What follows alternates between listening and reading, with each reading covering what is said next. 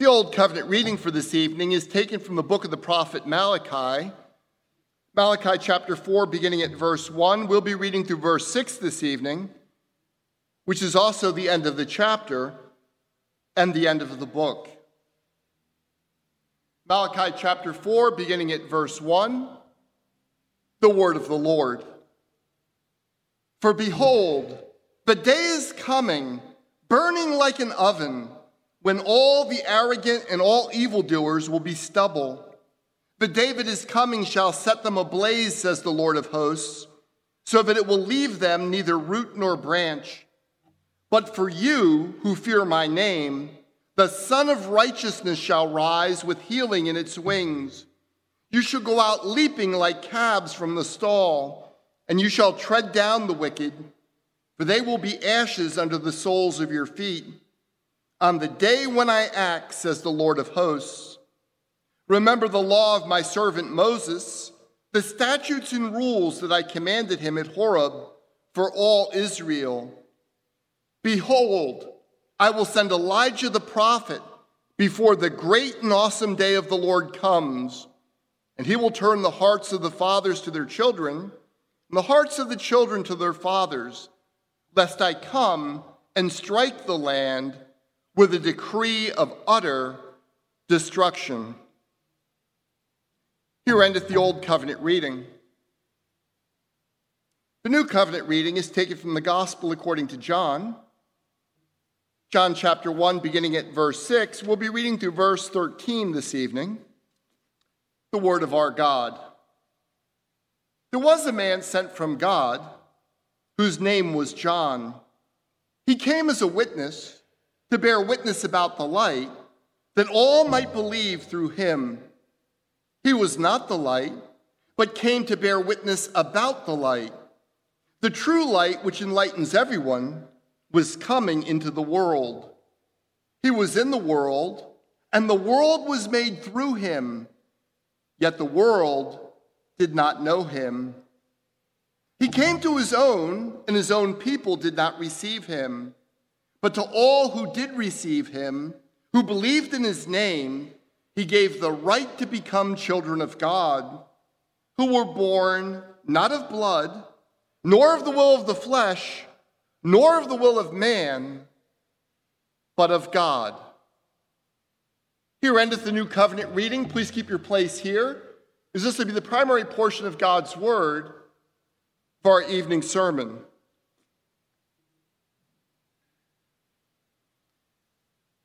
Whenever I walk into a room, nothing seems to happen. No one announces my presence. People go on talking like I'm no big deal at all. And of course, the reason why they do this is I am no big deal at all. And I suspect that all of you can relate to regularly entering rooms without any fanfare taking place. But that's not the way it is with the President of the United States.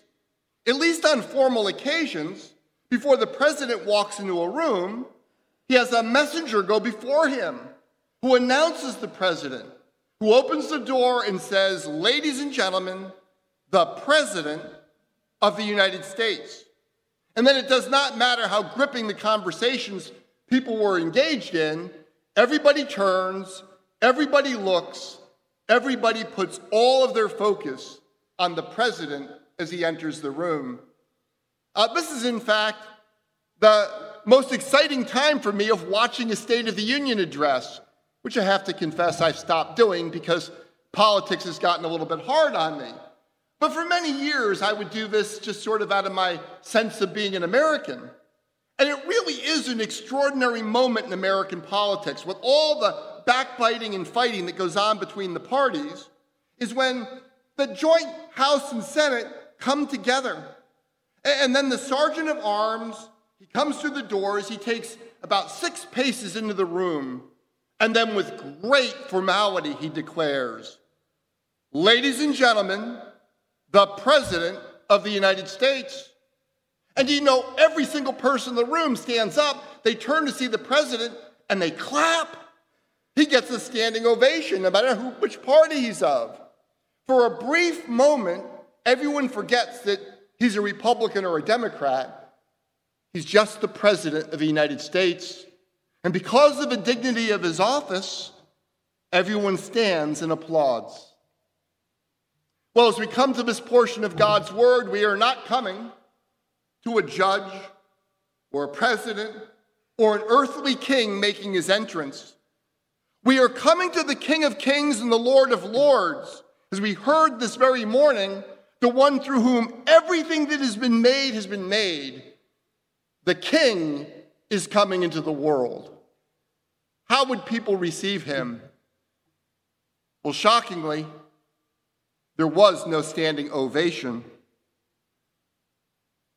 In fact, when the Son comes into this world, he is rejected by the world at large, and even more shockingly, he's rejected by his own people.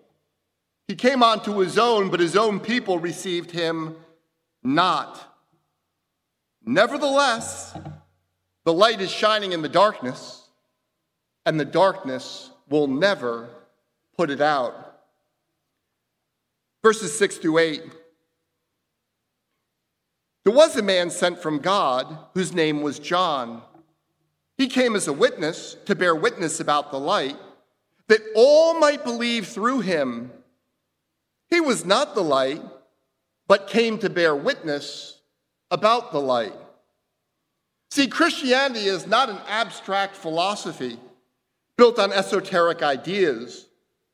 The gospel, according to John, begins by declaring truths about the Son of God, truths that have always been true. They were true since before time began.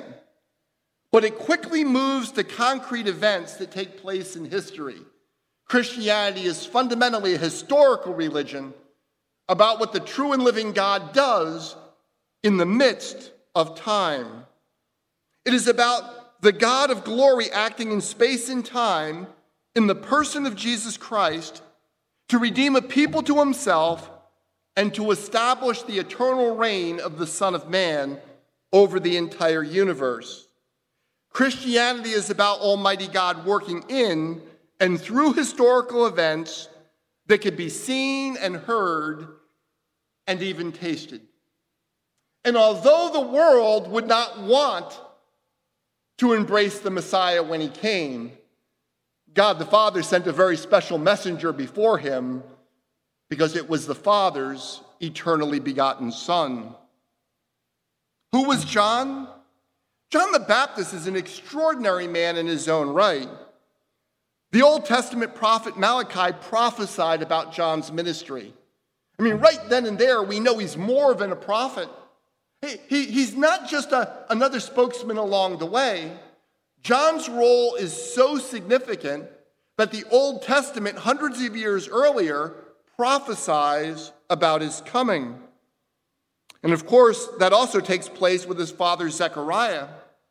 John's father Zechariah, after the angel Gabriel had given him the message about him being born, is filled with the Holy Spirit and prophesies about John going before the Most High.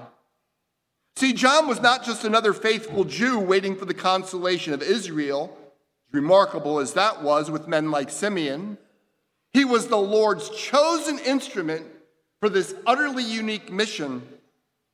Jesus himself would later declare, "I tell you that of those born of woman, none is greater than John." Huge crowds turned out to hear John preach. I mean, massive crowds. It was disruptive to what was going on in religion all throughout Israel. And many were wondering if John himself might be the Messiah. As we continue to read through John, we see that the Jewish leaders sent priests and Levites from Jerusalem to ask him, "Who are you?" You remember how John himself responds? John confessed, he did not deny, but he confessed, "I am not the Christ." And they asked him, "What then? Are you Elijah?" He said, "I am not." "Are you the prophet?" He answered, "No." So they said to him, Who are you? We need to give an answer to those who sent us. What do you say about yourself? He said, I am a voice crying out in the wilderness, make straight the way of the Lord, as the prophet Isaiah said. Do you understand what the Jewish leaders are thinking? They recognized that John was a man that needed to be reckoned with. They recognized he was sent by God. Right? Not just an important figure, but an important figure that God himself has sent into this world. And they wanted to understood exactly who John was and how they should deal with him. John was a man to be reckoned with, a man sent from God, but John insisted that he was merely a voice, a servant sent to prepare the way for the Messiah who was still to come. That's the point of verses 6 through 8. It's not about the voice. It's about the one that the voice would announce. Now, in one sense, John, of course, was a light. You are all called to be lights in this world as well, reflective lights, lights that would reflect the glory of God in Jesus Christ into this world. But when John says that he's not the light, he's confessing, I am not the authentic originator of the light. I am merely a mirror and a voice. Jesus, of course, would later describe John as a burning and shining lamp, a reminder not only of his distinctive calling, but his remarkable faithfulness in that calling.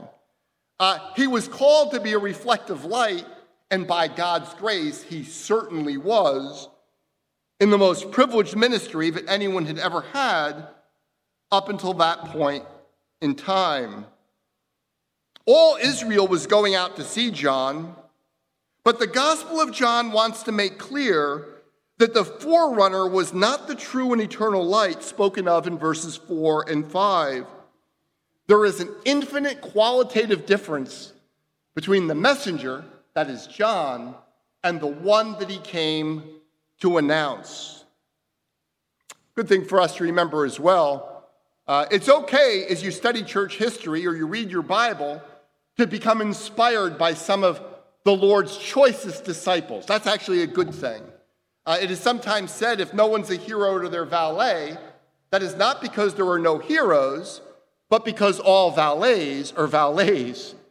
If you cannot look at godly men and women from the Bible and find inspiration from them, that actually may reveal that there's something not quite right with your own walk with the Lord.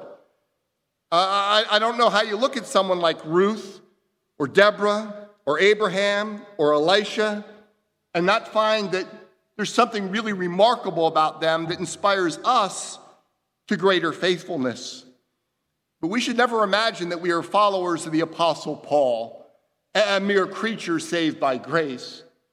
We are followers of the Lord and Savior Jesus Christ, who is very God of very God. We should not miss the fact that John was sent by God to speak on God's behalf. That is, he's the Lord's ambassador. His message is not his own. An ambassador speaks on someone else's behalf. So when John testifies to Jesus, we ought to remember that is God the Father testifying to Jesus. John's own ministry is one of the many ways that the Father will testify to the person and the glory of his Son. Of course, later on, the Lord himself will rend the heavens, as it were, at our Lord's baptism, and he will speak from heaven, "This is my beloved Son, in whom I am well pleased." Please don't miss the fact that when John is speaking, it is the Father speaking through him and testifying to his own Son. Why is John sent? John the Baptist was to turn the hearts of the people back to their God, lest they all be consumed by judgment. That's what Malachi says in Malachi chapter 4. That's what John says in his own ministry. He was sent to turn the hearts of the people of Israel back to their God. John came not that people would believe on him, but that they would believe in Jesus through him, and that believing they would have life in Christ's name. The Synoptic Gospels, that's Matthew, Mark, and Luke, they have a lot in common. They kind of look at things together. The Synoptic Gospels all portray the manifold work of the Baptist. But the Gospel of John focuses almost exclusively on John as a witness. The whole point of John is he comes before Jesus to point to Jesus. This bearing of witness was not an end in itself. Behind it was the purpose that through him all men might believe. The centrality of witnessing to Jesus is not an exclusive emphasis in John's gospel, however. Right? John makes a particular focus of this, but it's actually found all throughout the New Testament. For example, the Apostle Paul would later write, "How then will they call on him," quoting from Isaiah actually, "how then will they call on him in whom they have not believed? And how are they to believe in him of whom they have never heard? And how are they to hear without someone preaching? And how are they to preach unless they are sent? As it is written, how beautiful are the feet of him who bring good news." And so the work of bearing clear testimony to Jesus will continue until he comes again. Nevertheless, John's role is unique. He is the prophetic forerunner ordained, that is commissioned by God, to prepare the way of the Lord and to announce the beginning of Christ's public ministry. It is a remarkable testimony to the greatness of Jesus that his forerunner would himself be such a huge figure in first century Judaism. In one sense, God is lifting John up and going, do you see how great he is? So that John could say, compared to Jesus, I am nothing. I am not even worthy to loose the sandals, the straps on his sandals, or to take them off of his feet. Who does Malachi say the forerunner will come before? I was struck by this, 15 or 20 years ago. It's a sign I'm getting older. I told Kristen, just recently, like 20 years ago, I was struck by this. But it was somewhere in there. But when you read Malachi, we're not told in Malachi that the forerunner will come before the Messiah. Did you notice that? In Malachi chapter 3, the Lord says, I will send my messenger before my face. And in Malachi 4, which we read as our Old Covenant reading this evening, the forerunner will come before the day of Yahweh, right? The day of the Lord.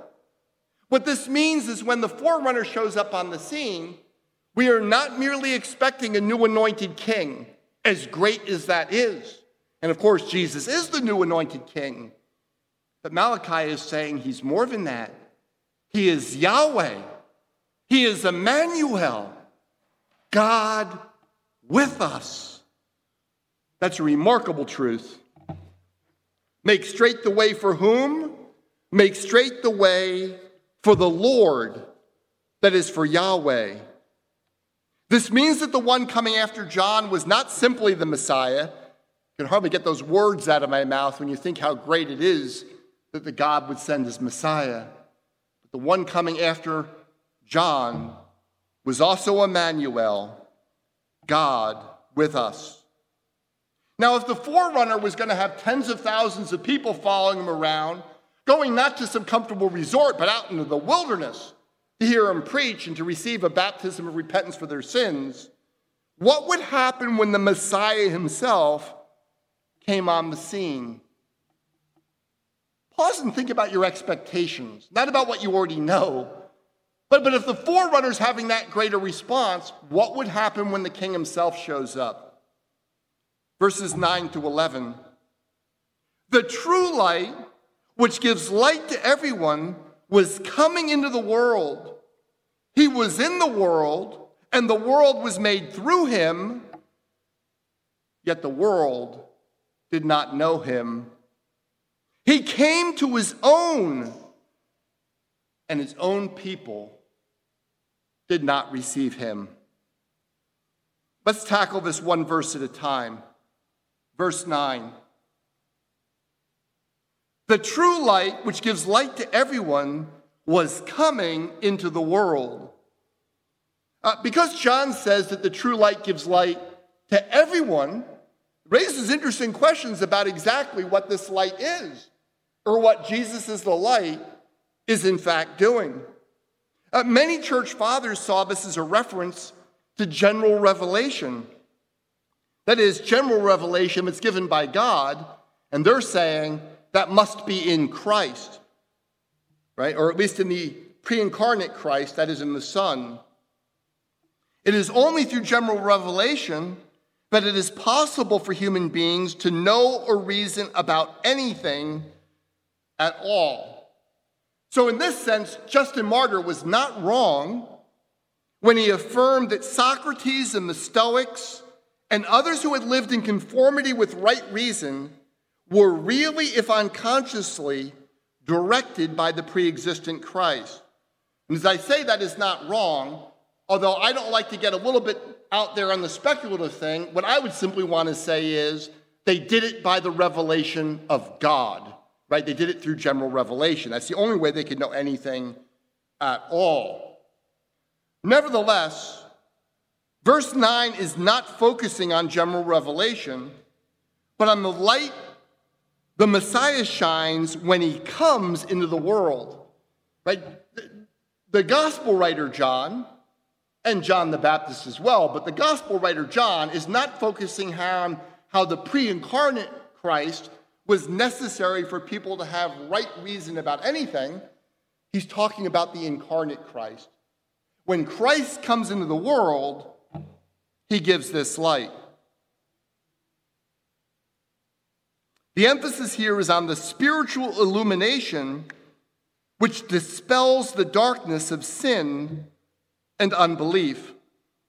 As Leon Morris points out, his giving light to every man is not closely defined. Well, that's why there's a discussion.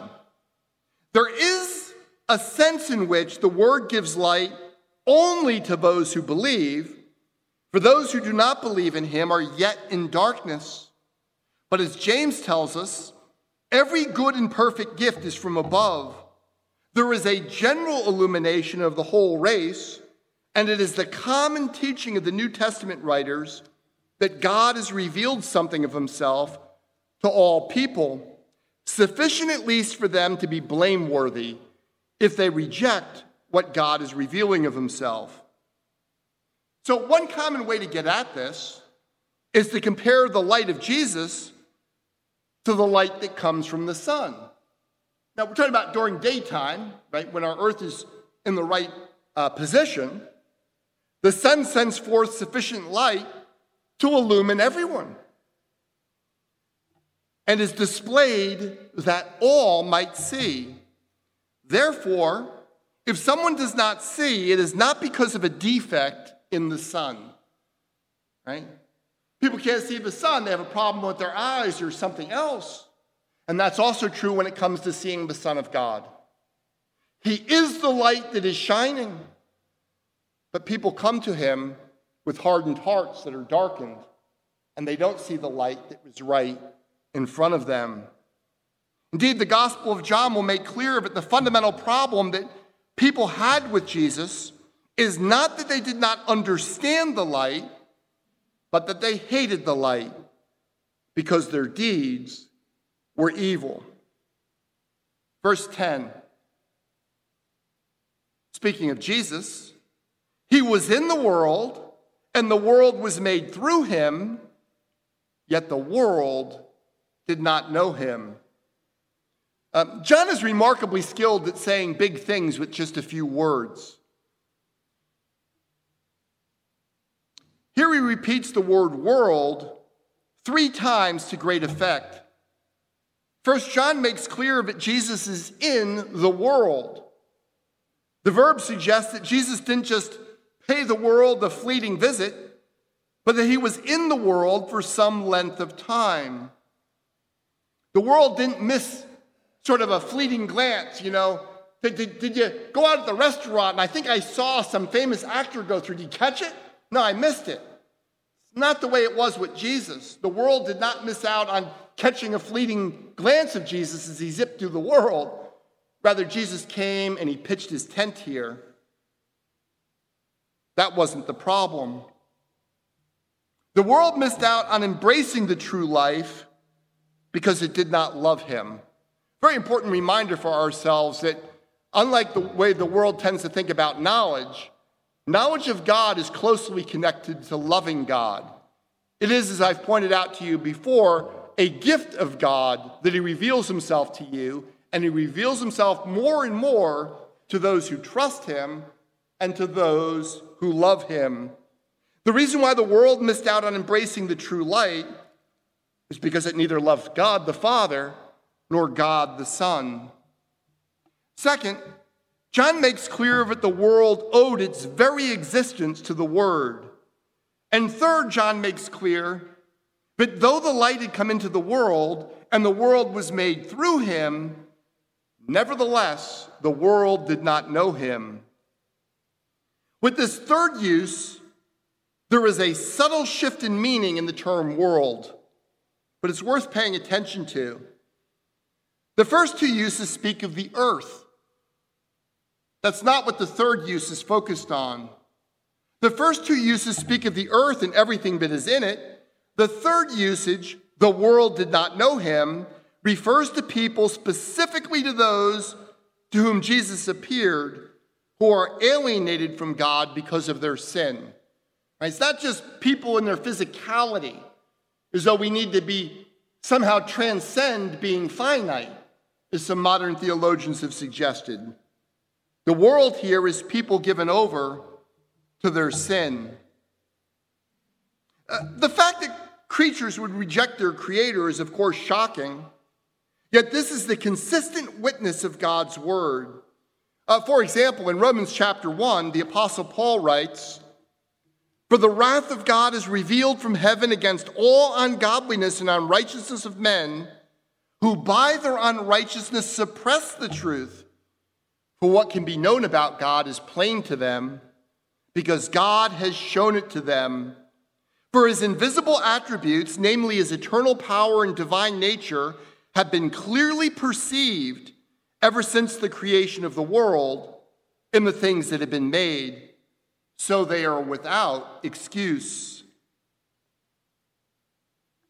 For although they knew God," right, God's revealing himself, "for although they knew God, they did not honor him as God or give thanks to him, but they became futile in their thinking, and their foolish hearts were darkened. Claiming to be wise, they became fools and exchanged the glory of the immortal God for images resembling mortal man and birds and animals and creeping things." See, humanity's problem is not that we do not have enough information. It's the way people often talk about it, like, how do you find God? Or do you have to have faith to take this leap beyond the facts that are before you? But that's completely wrong. Everybody has enough information. God, according to his own word, is revealing himself actively to everyone, and that revelation gets through, so that every single human being on the face of the earth knows enough to know that there is a God, that he created them, and they owe him allegiance, and they take this truth and they suppress it and exchange it for the lie. Well, if that's what people do with God's general revelation of himself, you follow this connection? If that's what people do with God's general revelation of himself, it's not quite as surprising, but they do the same with his special revelation. Whether it's his written word, but in our focus this evening, the incarnate word. They didn't start from neutral. They were already suppressing the truth because they hated God. So when God appears more fully to them, they hate it all the more. Men would love darkness rather than light because their deeds were evil. But the really shocking truth comes in verse 11. He came to his own, and his own people did not receive him. For nearly 2,000 years, the Lord had been working with, blessing, delivering over and over again the descendants of Abraham that he had gathered together into the nation of Israel. He had given this people his scriptures, and he had set his name in their midst. If anyone should have welcomed the Messiah, surely it was the nation of Israel. It was the Jewish people. But this was not to be. While the widespread rejection of the Messiah by the Jewish people is morally shocking, it is not without Old Testament precedent. This is not a one-off thing. As the Lord had solemnly declared through Isaiah many, many centuries earlier, the ox knows its owner, the donkey its master's crib, but Israel does not know, my people do not consider. Or as the Lord would later say to Jeremiah, from the day your fathers came out of the land of Egypt to this day, I have persistently sent all my servants, the prophets, to them day after day, yet they did not listen to me or incline their ear, but stiffened their neck. They did worse than their fathers. Beloved, one of the shocking things, the first time you read through the Old Testament pretty quickly and get the big flow of it, is to realize how few of the Jewish people had a heart set on God.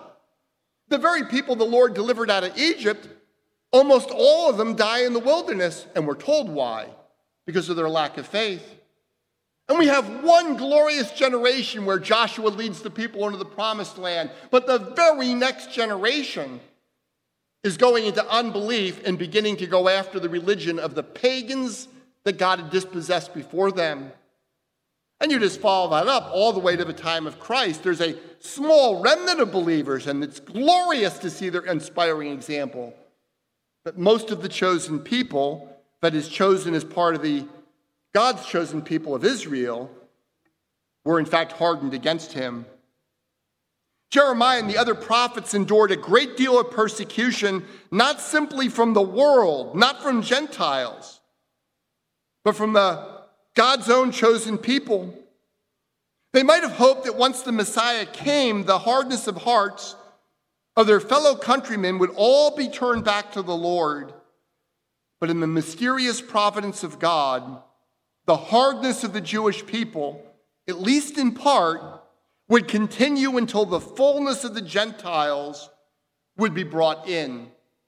Instead of a restored and excited ethnic Israel, now turning to bring the gospel to the nations, in God's plan, it would be their own hardness that would lead to the gospel being scattered to the Gentiles, and only toward the end of that period would the Lord turn the Jewish people in mass back to himself.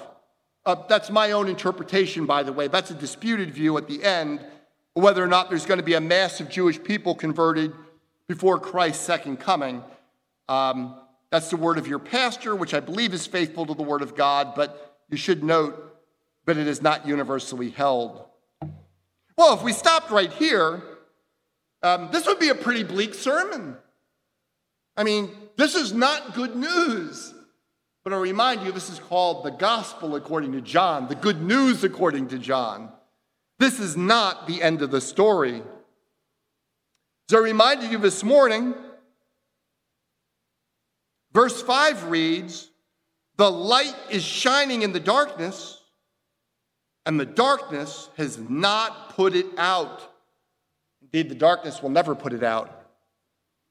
Now, if you're reading the New International Version, you may have noticed that the NIV renders verse 5 differently than the ESV does.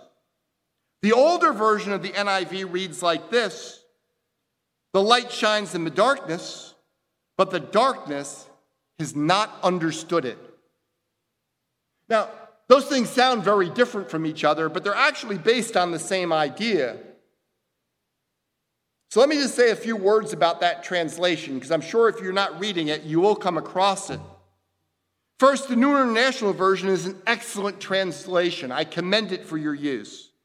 I highly commend it for your use. Second, the Greek term in question means to lay hold of something. That's how you get two different translations.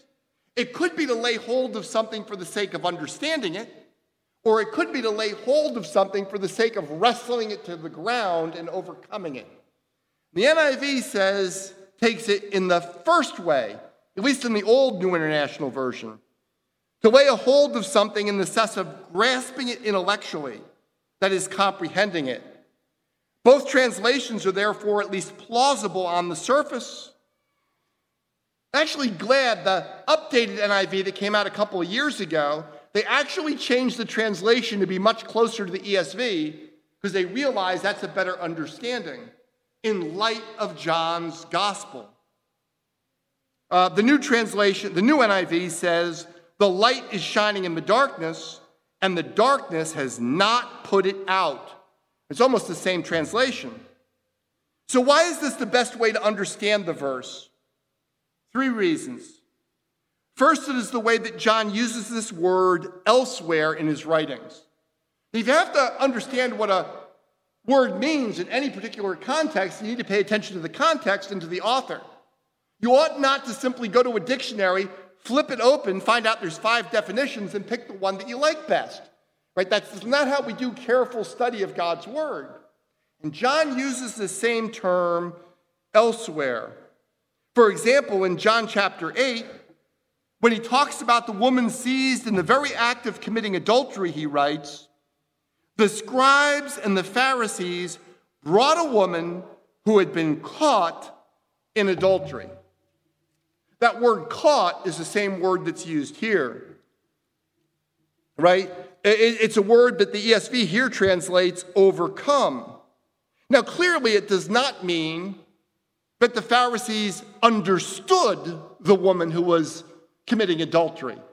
They laid hands upon her. They grasped her. So therefore, it's a natural way to think he's going to use this term elsewhere, if that's his consistent style, and it actually is.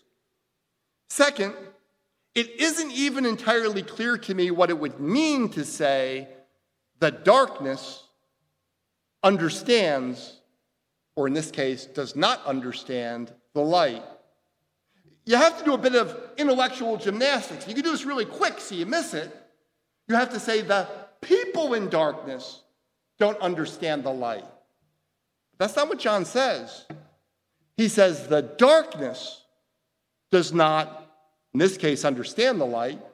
As the ESV, I think, rightly puts it, does not overcome the light. In fact, that's how the metaphor works. And think about this. You're in a dark room. It's the middle of the day. You're in a dark room with the blinds drawn. You open up the blinds, what happens? The light floods into the room and dispels the darkness. That's how light and darkness work with each other.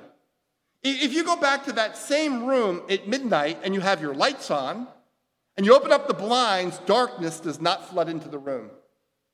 Right? Rather, people on the outside can now see the light shining out. That's what's going on with Jesus. There is a conflict, as it were, between light and darkness, but it is the light that dispels the darkness. Darkness does not overcome the light overcomes the darkness. And John is saying here, the darkness has not overcome it. Third, and most importantly, the idea that the darkness does not extinguish the light is the understanding that fits with the rest of what John is saying, right? The immediate context. If the passage ended at verse 11, it might, with some stretching, make sense to say the darkness did not understand the light, but the passage keeps moving forward toward the good news that Jesus brings. Verses 12 and 13. But to all who did receive him, who believed in his name, he gave the right to become children of God, who were born not of blood, nor of the will of the flesh, nor of the will of man, but of God. There is a great division here between those who reject Jesus and those who receive him. When Jesus comes into this world, he creates a crisis. A crisis is a circumstance that demands a decision and separates those who decide this way from those who decide that way. The presence of the light of Christ forces us to choose either for or against him, and then to face the consequences of our choice. but what or who causes us to choose differently. If the difference is found inside of us, that's one thing. If it's found outside of us, that's something else. As John will make clear in chapter 3, the dark impetus to reject the light is found in each and every one of us. Right? By nature, each and every one of us needs to be born again. Right? Jesus says, unless a man is born again, he can't even see the kingdom of God. We need to have new life given to us from above, where God gives us new life, and now we can see, now we trust, now we love him. The Lord in his sovereign grace will grant some of his enemies new life from above. He will cause us to be born again. It is interesting that most of those who embrace the truth that God's sovereign grace is necessary for us to be saved, when they get in discussions with those who want to water that down a bit, just naturally go to Romans. Everyone loves that. We go to Romans and we see where Paul makes clear that our salvation is by God's grace alone, through faith alone, because of Christ alone. What I want you to realize is that truth isn't taught in just one or two scriptures. It's taught all through the Bible.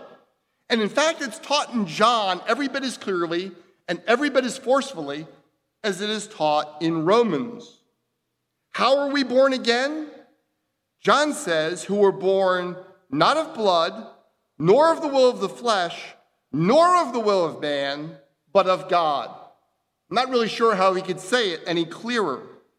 Let me just read that to you again in terms of God's sovereign grace.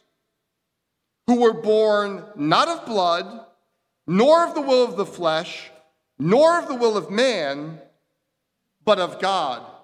Those three negative expressions rule out any possibility that the way we get into heaven, the way we get into God's family, is because we of our own free will simply choose God. John is telling us plainly how we moved out of the kingdom of darkness and into the kingdom of his beloved Son. God did it. That first phrase, not of blood, is almost certainly, not quite certainly, but almost certainly targeted against those Jews who thought they were automatically members of the family of God because they were, biologically speaking, the children of Abraham. Please note that God did not merely rescue us from hell, although that would be astonishing in itself. John tells us that the Lord gave us the legal right to become his children. Right? You've been adopted into God's family. God doesn't look at you and say, I'm going to let you go. God looks upon you when he forgives you, and he doesn't say you are free to go. He says you're free to come. Welcome. You are now my beloved daughter and my beloved son. And frankly, beloved, that just blows my mind. Well, how should we respond? How should we respond to this portion of God's word? Let me suggest we ought to respond with gratitude and with confidence. There are two shocking truths in this passage. The first is that God's very own people rejected him when he came into the world. This horrible act of betrayal brings to naught any notion that human beings have some good to contribute to our Lord's gracious plans to redeem the world. But the really shocking truth is to discover that God's plan was not to rescue good people, but to save a portion of his enemies and to make us his very own sons and daughters. Beloved, that's why we sing Amazing Grace. I'm always amazed when I come across churches that are changing Amazing Grace to take out a wretch like me, and they change it into a person like me.